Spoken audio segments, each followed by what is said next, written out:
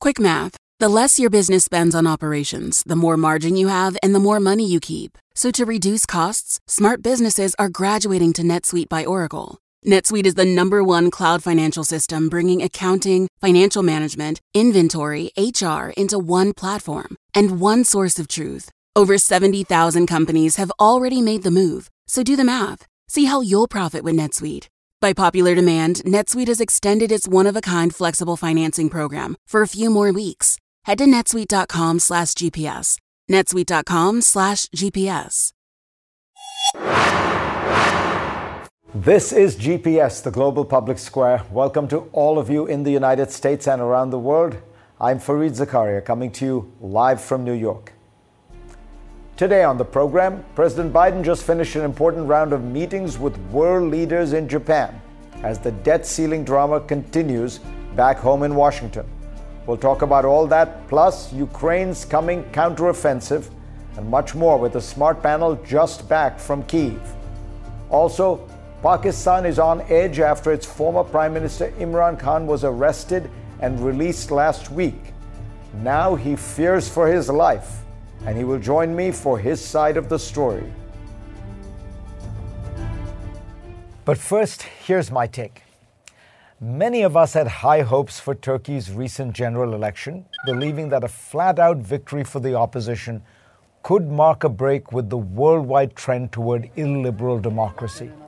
But perhaps we were all misguided, seduced by the lure of free elections and trusting ultimately in the will of the people. In fact, what happened in Turkey last week highlights the latest and most disturbing trend in the rise of illiberal democracy. While incumbent President Recep Tayyip Erdogan did not outright win re-election last weekend, the results were sort of a victory for him all the same. He did better than the polls predicted and came out well ahead of his main opponent, leaving him highly likely to win in the runoff scheduled for May 28th. This is stunning given that Turkey is a country in economic catastrophe with sky-high inflation. The vote also took place just months after an earthquake in which the government performed miserably. Consider, though, the backdrop to these elections. Erdogan was up against Kemal Kılıçdaroğlu, the opposition candidate, a colorless bureaucrat without much charisma or eloquence. But the opposition had little alternative. The president had already eliminated from the field perhaps the most powerful potential candidate against him, Ekrem İmamoğlu, the charismatic politician from the same party as Kılıçdaroğlu, who was on a winning streak. In 2019, İmamoğlu handily won the election for Istanbul mayor, a pivotal position that was Erdogan's own path to power. But Erdogan's party, on the flimsiest grounds, claimed fraud, and the Electoral Council ordered a fresh round of voting. İmamoğlu then won the second election by a larger margin. So then İmamoğlu was charged with insulting public officials over the incident and was tried by a judiciary which has been widely described as packed with ruling party loyalists. Sure enough, last December, a court barred İmamoğlu from politics and sentenced him to prison for almost 3 years. The decision is under appeal, but in the meantime, İmamoğlu was prevented from running for the presidency. Turkey's political playing field is massively tilted in favor of Erdogan. The state lavishes funds on his supporters, and the country's media is slavishly pro-government. Most of Turkey's major media properties have been bought by business people that are supporters of Erdogan.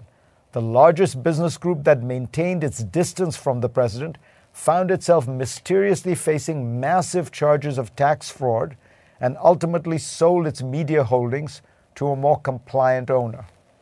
State television, the country's main source of broadcast news, relentlessly extols the virtues of Erdogan and his party and trumpets the achievements of the government. In April, state TV spent 32 hours on coverage of Erdogan versus 32 minutes for his opponent.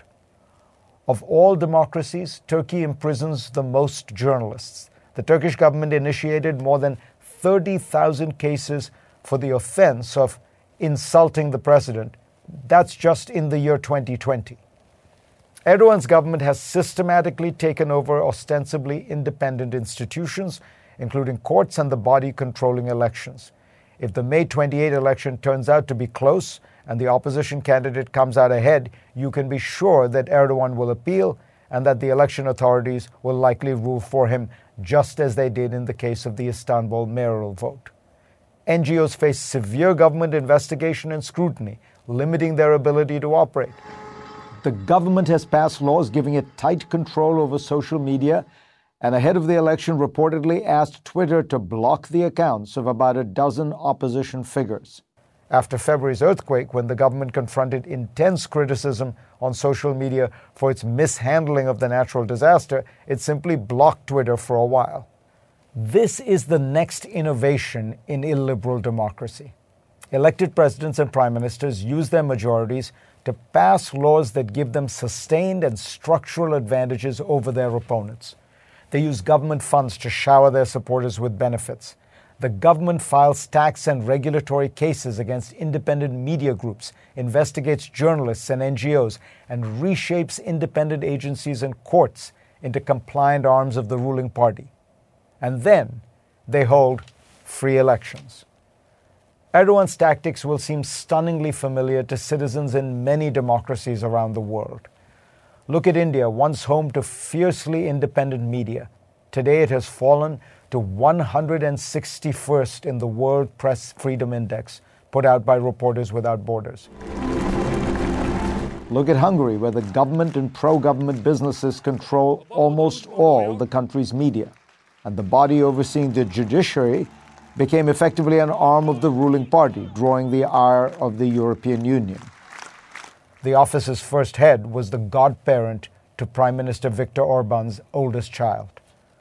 Look at Mexico, where the president has tried to gut the proudly independent election authority. When elections are held in these circumstances, and international observers duly note that the ballots were properly cast and counted, and then certify such elections to be genuinely competitive, they're doing us all a disservice. We need a new vocabulary to describe this phenomenon. Are such elections free? Technically, yes. They are free, but also profoundly unfair.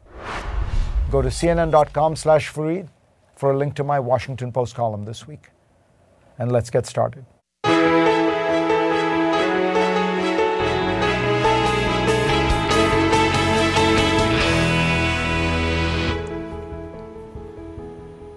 Earlier today in Hiroshima, Japan, Ukraine's President Volodymyr Zelensky said that while it wasn't a fair comparison, images of the nuclear devastation in Hiroshima reminded him of what is happening in Bakhmut, the most hard-fought city in his own country.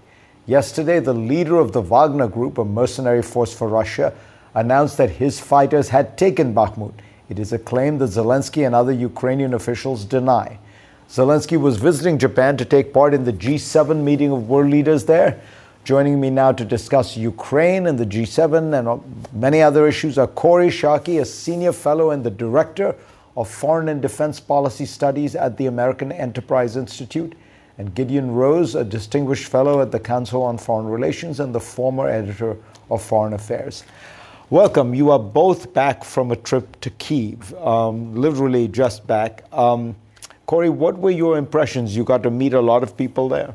Yeah, the grim commitment Ukrainians have to succeeding against the Russian invasion, they own it now in a way that even 6 months ago when I was last there, it felt more like they were persuading themselves they could withstand it. Now they know they can. And Gideon, when you hear people say the Ukrainians need to understand they have to compromise. They're not going to be able to reclaim all their territory. We need to start some process of negotiation. What was your sense of how they view those arguments? Every single person we talked to, from generals to soldiers, from cabinet ministers to local officials to civil society figures and ordinary citizens, was absolutely united. They see this as a fight for their lives. They say we're defending our homes and our children and our future, and we are going to reclaim all our territory. They didn't quite say with you or without you, but they suggested that the fight will continue until Ukraine is free. The only question is how long it will take and how much we have to suffer to get there. And why do they think that they'll be able to get everything not just the 2022 lines, but the 2014 lines? Yes. What was the most interesting thing was, as Corey said, in the fall you were there and you saw them almost trying to convince themselves, not false bravado, but bolstering their own confidence. Now the grim determination is met with a quiet confidence. They've taken everything the Russians have to throw at them.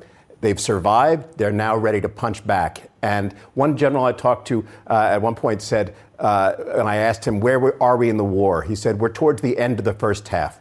And they're going to go into the locker room knowing that they can beat the Russians. And the only question is what time scale and how long it's going to take and how much damage will be caused along the way.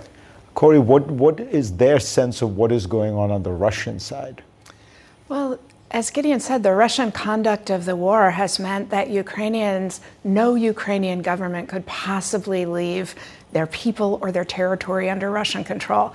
I heard several senior people in the Ukrainian government suggest that perhaps a leadership transition is already going on in Russia. And it's not that Vladimir Putin is permitting these lesser figures to bicker and fight and people are falling out of windows and generals being cashiered. It's that he no longer has the ability to control it. That's fascinating. So when you see Prigozhin, the head of the Wagner forces, dissenting from the defense minister, this is something Putin has kind of lost control over. Yeah, and we shouldn't avert our eyes from the fact that the next Russian government may actually be worse than the current Russian government. Wow. Gideon, you have written a lot about how wars end.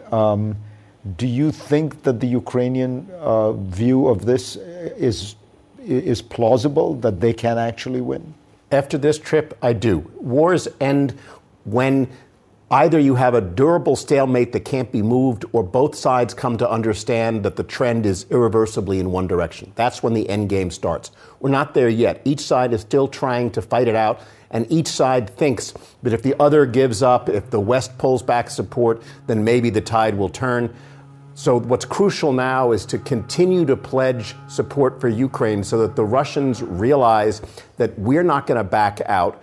And with that, the Ukrainians need the tools to win, but they already know now that they can beat the Russians on the ground. And so the only question now is, when will the gap between the objective Russian situation and Russia's real perception of it change? And I think that'll happen this year. I don't think the war will end this year, but I think as this year progresses, the gap between Russia's really bad situation and its public recognition of it will start to change. Corey, what was your sense of how much the Ukrainians are worried that the West will, Western support will falter, will dry up, any of that? I think they are worried, and justifiably worried, because the countries of the West are giving an enormous amount of assistance, especially the United States. But that's why President Zelensky's trips to the Arab League summit and the G7 and his trip around to European capitals mattered so much. It mattered for showing the breadth of Ukrainian support.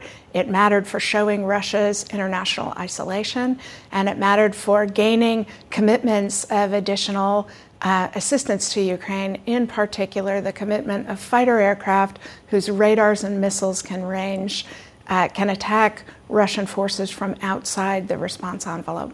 So I got to ask you, because you are a Republican, do you worry that between Donald Trump and some of the things Governor DeSantis has said, some of the things that Josh Hawley and people like that have said, that there is substantial Republican opposition to supporting Ukraine with the kind of fullness that the Biden administration has done? Yeah, I think there is opposition, but it really matters that the leadership, including Speaker McCarthy, are committed to continued assistance to Ukraine. So you think that if Donald Trump goes on the campaign trail, becomes the nominee and says, as what he keeps saying, which I'm going to just stop the fighting, that you think Republicans in Congress will still vote for Ukrainian aid? I do, because, the United States isn't a shrewd strategic actor. A lot of times we're more a sentimental actor, and the war in Ukraine is such a battle of good against evil. and that Ukrainians are willing to restrict their military operations in their own territory and not extend it into the sanctuary of Russian territory really underscores who the good guys and the bad guys are. And I think Americans understand that, and that's why Republicans will continue to support aid to Ukraine. And in addition, even in shrewdly strategic terms, for 5% of U.S. defense spending last year and 0 American military casualties, the Ukrainians are destroying the Russian army. And that is absolutely in America's interests. Stay with us. Next up, President Biden was supposed to be headed to Papua New Guinea and Australia after the G7. Now he is back on his way to Washington, thanks to American political dysfunction. I'll discuss that with the panel and broader foreign policy in a moment.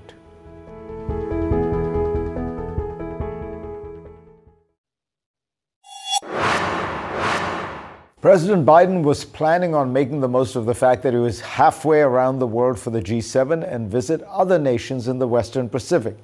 Instead, Air Force One took off 2 hours ago to take him back to Washington to deal with the debt ceiling crisis. Joining me again are Kori Schake of the American Enterprise Institute and Gideon Rose of the Council on Foreign Relations.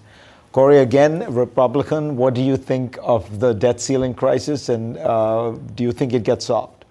I am sympathetic to concerns by my fellow Republicans about the level of government spending, but threatening to default on the nation's debt is bad governance. The right way to rein in spending is through the practice of passing authorization and appropriation bills, not threatening to default. Do you think that my fear is Kevin McCarthy's worry is he will not keep his job if he compromises. That's certainly a possibility. What did anyone talk about this in Ukraine, Gideon? No, they did. They were concerned about their own future and less concerned about ours. I wish there was the same solidarity here that we saw in Ukraine across the different parties, across politicians who might run against each other. They were still all on board for the current effort, and one hopes that could be a lesson for us here. Well, the stakes are sky high for them. Kori, you wrote a piece that I wanted to bring up, a foreign affairs article that was, I thought, the most intelligent kind of Republican critique of the Biden foreign policy. So just describe what is it that I know you support him on Ukraine, but more generally, what do you think Biden is getting wrong?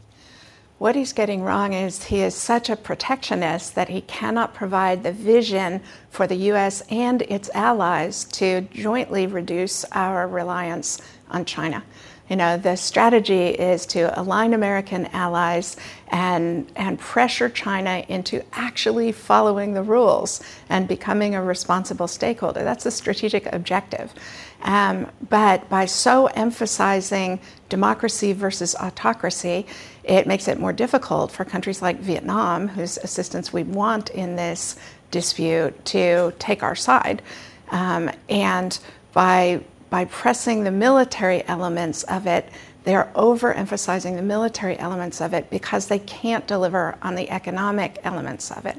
I thought the G7 was a step in the right direction, though, and it appears to be where the Secretary of State's putting a lot of his diplomatic emphasis to align with allies and have a common approach to Chinese economic practices really is the center of gravity, and they took a small step in the G7 in the right direction. But to be clear, what you're saying is that the protectionism is not directed just at China. It's a lot. You have Buy America provisions.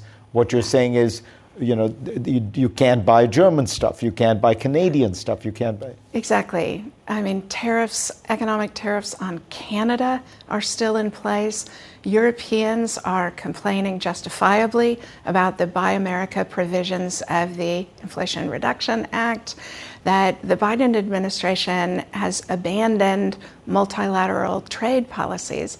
And what countries want is market access and rules that benefit all of us, not just benefiting the United States. And the administration's answer has been, but you should want a strong American economy.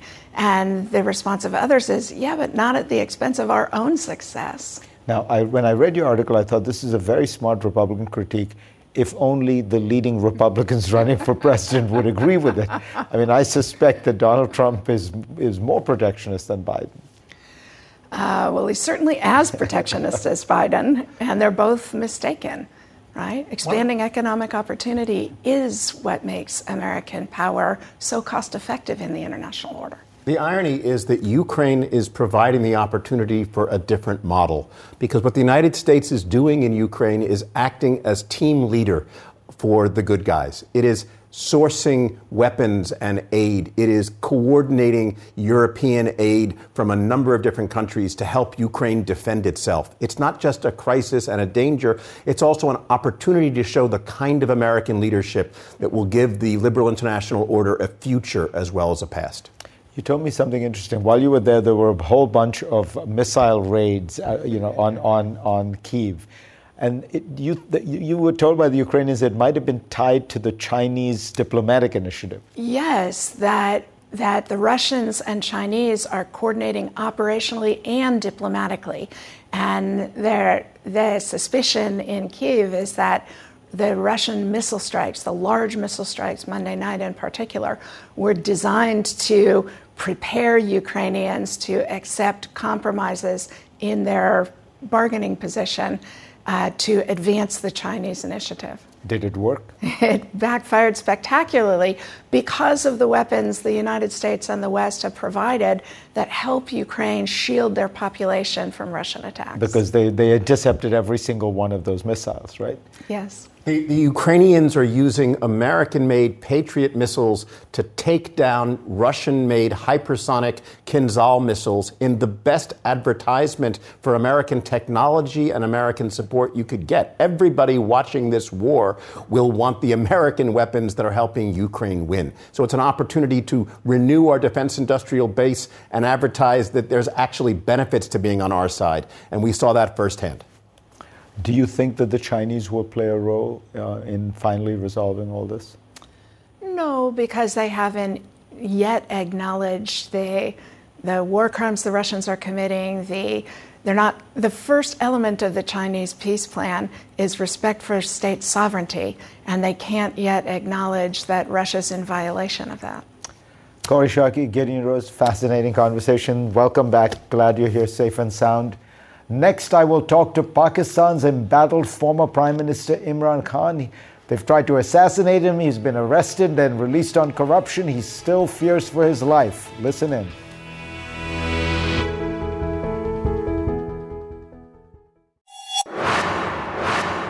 Two weeks ago, the nuclear-tipped nation of Pakistan became engulfed in political drama and violence after the arrest of its former Prime Minister Imran Khan on what the state calls corruption charges. It was a very public and theatrical arrest as paramilitary troops snatched him from a courthouse. Across the country, Khan supporters then turned on Pakistan's military and took to the streets. Pakistan's military leaders play an outsized role in the nation's politics, and Khan has said the army chief ordered his arrest. Last Friday, Khan was released on bail after the nation's Supreme Court deemed the arrest unlawful. To offer his side of this extraordinary story, Imran Khan himself joins me now. Imran, welcome.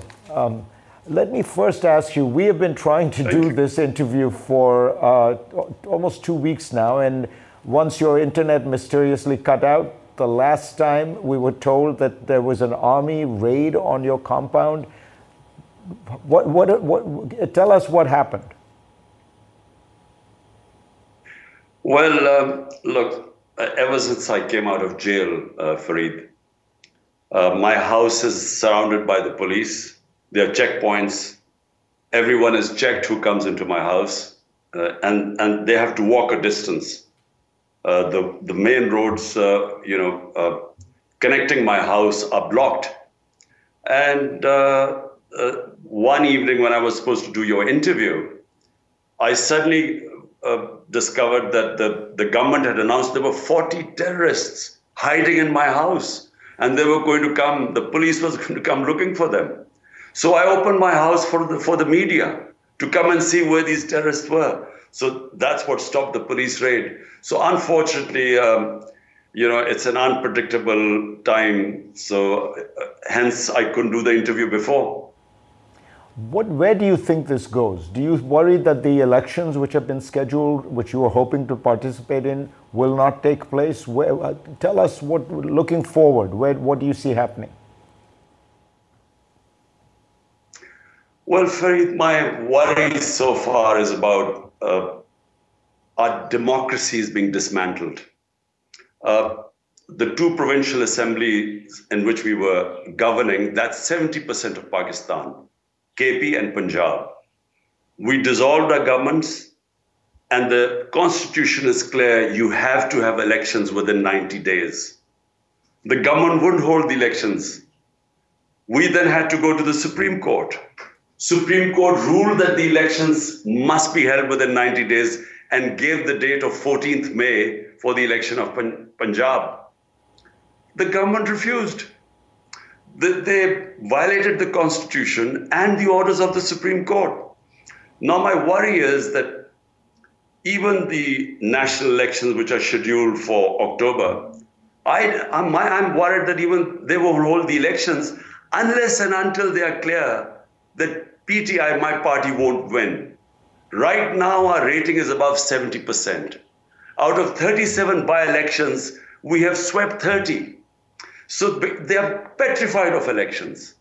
And because they are scared that PTI and I will be back into power, everything is being done to dismantle our democracy.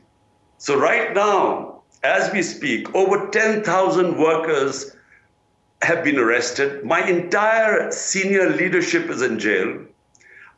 Tuesday, I'm going to make an appearance for various bails in Islamabad. 80% chances are that I will be arrested. So right now, there's no rule of law. One of the judges cried while saying that he gave people bail and they were rearrested when they got out of the court. The Supreme Court Chief Justice, when he says elections are to be held on 14th of May, when his decisions are discarded. So we are heading towards law of the jungle. Might is right. Right now, there's no rule of law in this country. Stay with us. When we come back, I will ask Imran Khan. He has taken on the country's most powerful institution, the army. How will that tussle work out when we come back?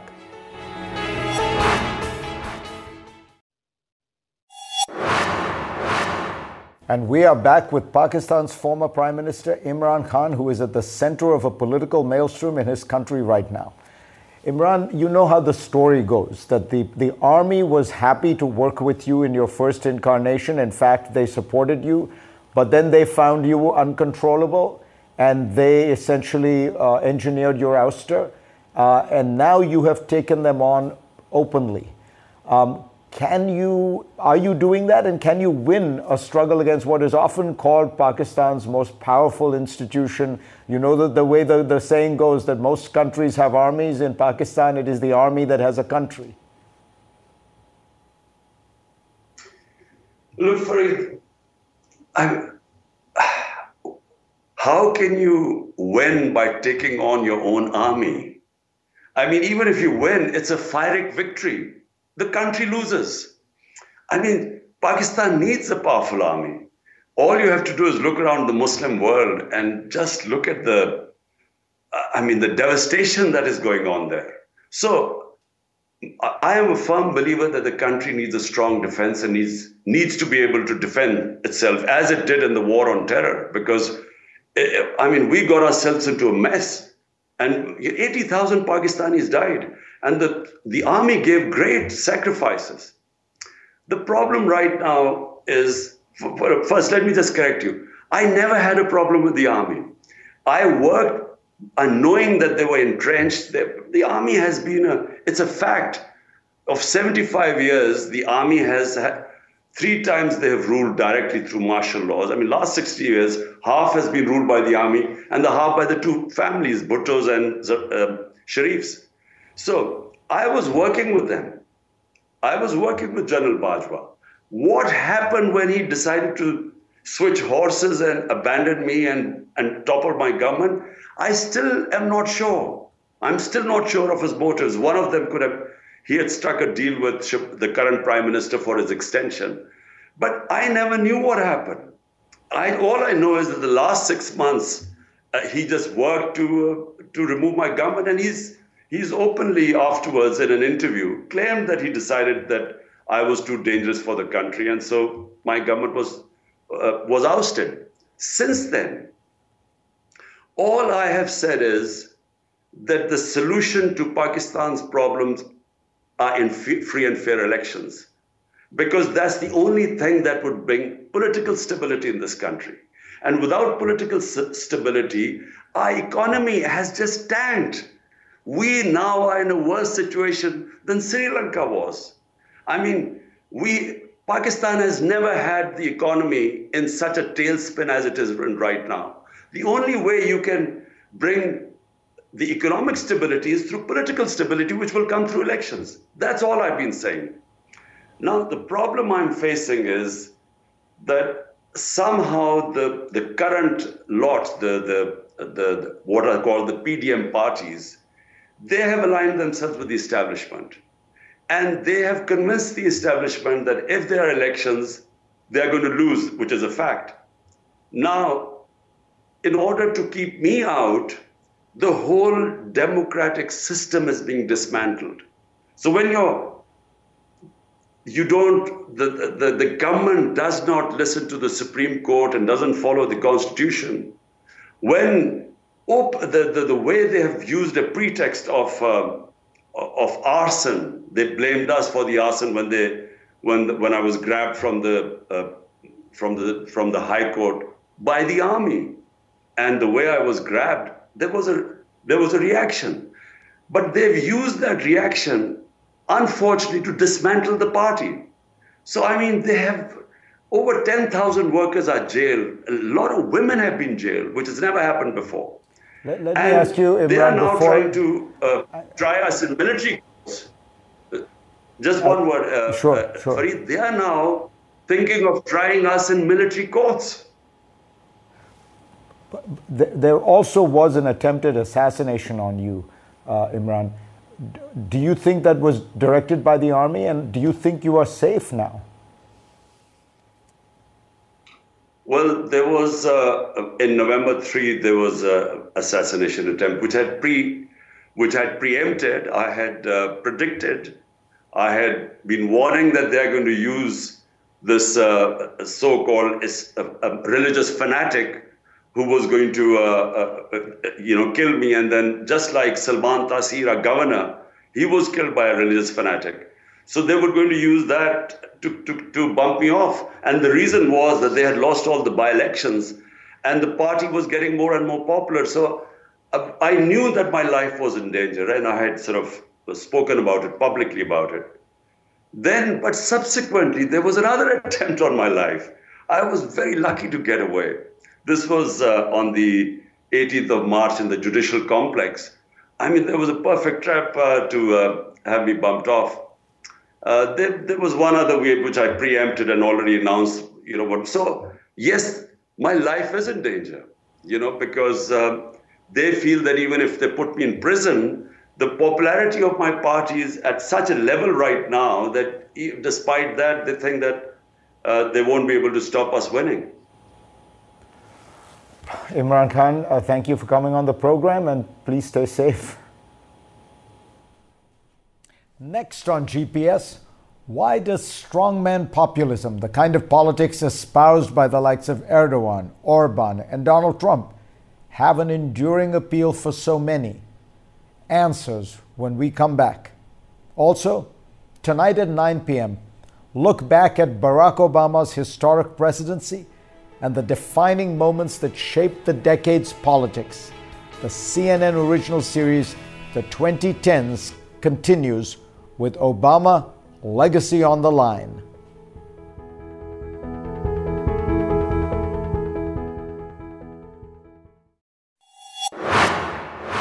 A week from today, Turkish voters will go to the polls in a runoff election between President Recep Tayyip Erdogan and the opposition candidate Kemal Kılıçdaroğlu. As I told you earlier, Erdogan performed better than expected in the first round, getting 49.5% of the vote, just shy of the 50% benchmark that would have returned him directly to the presidency without a runoff. Erdogan's strong showing is all the more surprising given the fact that under his tenure, Turkey's economy has nosedived. The country has one of the world's highest rates of inflation. It is now currently at 43%, having peaked at over 85% last year. Foreign investors have fled Turkey under Erdogan's rule. Erdogan has played up a culture war between his base, conservative, often rural, religious Muslim voters, and the country's secular elite. Does his strong showing suggest that culture matters more to Turkish voters than the economy? If so, it's not a political phenomenon specific to Turkey. We see it all over the world. Joining me now to talk about the appeal of strongmen like Erdogan is Pippa Norris. She is a comparative political scientist at the Harvard Kennedy School. She's the author of many books, including Cultural Backlash, Trump, Brexit, and Authoritarian Populism. Pippa, welcome. Thank you, Fareed. A pleasure to be with you. Let's talk about the kind of ideology of this populism, because it is often anti-elite. It's anti these distant elites, overeducated, secular, cosmopolitan. And this plays very well in Mexico for AMLO. It plays well in Colombia. It plays well in Europe against Macron. It plays well in the United States. And it's playing well in Turkey. It's played well in India. Why do you think, what is happening in the world that we have this wave of anti-elitism directed towards all these so-called secular elites? So, as you say, authoritarian populism in particular, on the right, is very much, it's about anti-corruption, arguing that the established institutions, the groups in academia who have been leading, those in the media, those who are the judges and the courts, as well as those in politics who've been there for many years, the incumbents, they're corrupt, they're deeply self-serving. That's the first claim. And to some extent, there is evidence clearly of widespread corruption in many countries around the world and problems of scandals about money and politics, for example. And then the other claim is that the populist leader, particularly in presidential systems, can come in and basically save the country, be very patriotic, but act in order to clean out the stables, in order to bring a fresh perspective into politics. Now, in some cases, that's simply rhetoric, in particular where a leader has been in power for many years, as Erdogan has, and as Bolsonaro, for example, had been, as well as a senator. And in many other countries, the leaders remake themselves and appear as though they're a fresh force. And what they claim, above all, is that they're going to speak for you. And in an us-them situation, where the country is deeply divided between us and them, however them is defined, however us is defined, that the leader is going to protect and speak for you. As Donald Trump said in his most recent talk, I am your retribution. And it feels like the strong showing of Erdogan and the showing that Trump has in the Republican primary polls, and as I said, if you look at the last 2 years of elections in Latin America, what it seems to show me is this cultural force, this cultural backlash is not over by a long stretch. That we are in for we are in for an age of this cultural politics. That's absolutely right. And I think it's about a tipping point in some ways in many countries. And the problem, if we think about the United States, is this, that the traditional attitudes towards, for example, the roles of women and men as being binary, or towards homosexuality, or towards many other liberal things like guns, in the public, over a long-term pattern, they've changed. They've become more liberal. They've moved, as the arc of history would suggest, in a more liberal direction. But unfortunately, many people feel that they've been left behind by those trends, that they don't agree with them, that their core moral values, what they stand for, whether it's about God and religion, whether it's about marriage and the family, whether it's about hard work and how one gets ahead in America versus a stronger welfare system, all of these are things which create cultural and moral divisions. And it's very difficult to compromise on moral issues if you think that one thing is clearly right, the other thing is clearly wrong. And of course, that means that group, the social conservative groups, has gradually been shrinking in popular attitudes. If you look at public opinion polls, it's say in the Gallup series, but they still are large enough in the country that if they mobilize, if they organize, if they get money from donors, if they vote and many of the older populations are much stronger at voting than the younger populations, then they can still get their candidate in. So it's a battle for essentially the cultural hearts and minds, and it can go either way. I don't think we can necessarily assume that authoritarian populists are going to rise to power everywhere. There have been some mixed electoral fortunes, and candidates from the centre-left can do quite well. And so obviously all is still to play for in the United States and the United Kingdom in the next general election, and in many other countries as well. Pippa Norris, always a pleasure to read your research on this and to hear from you in person. Thank you. Thank you. Thank you, Fareed. Thanks to all of you for being part of my program this week. I will see you next week.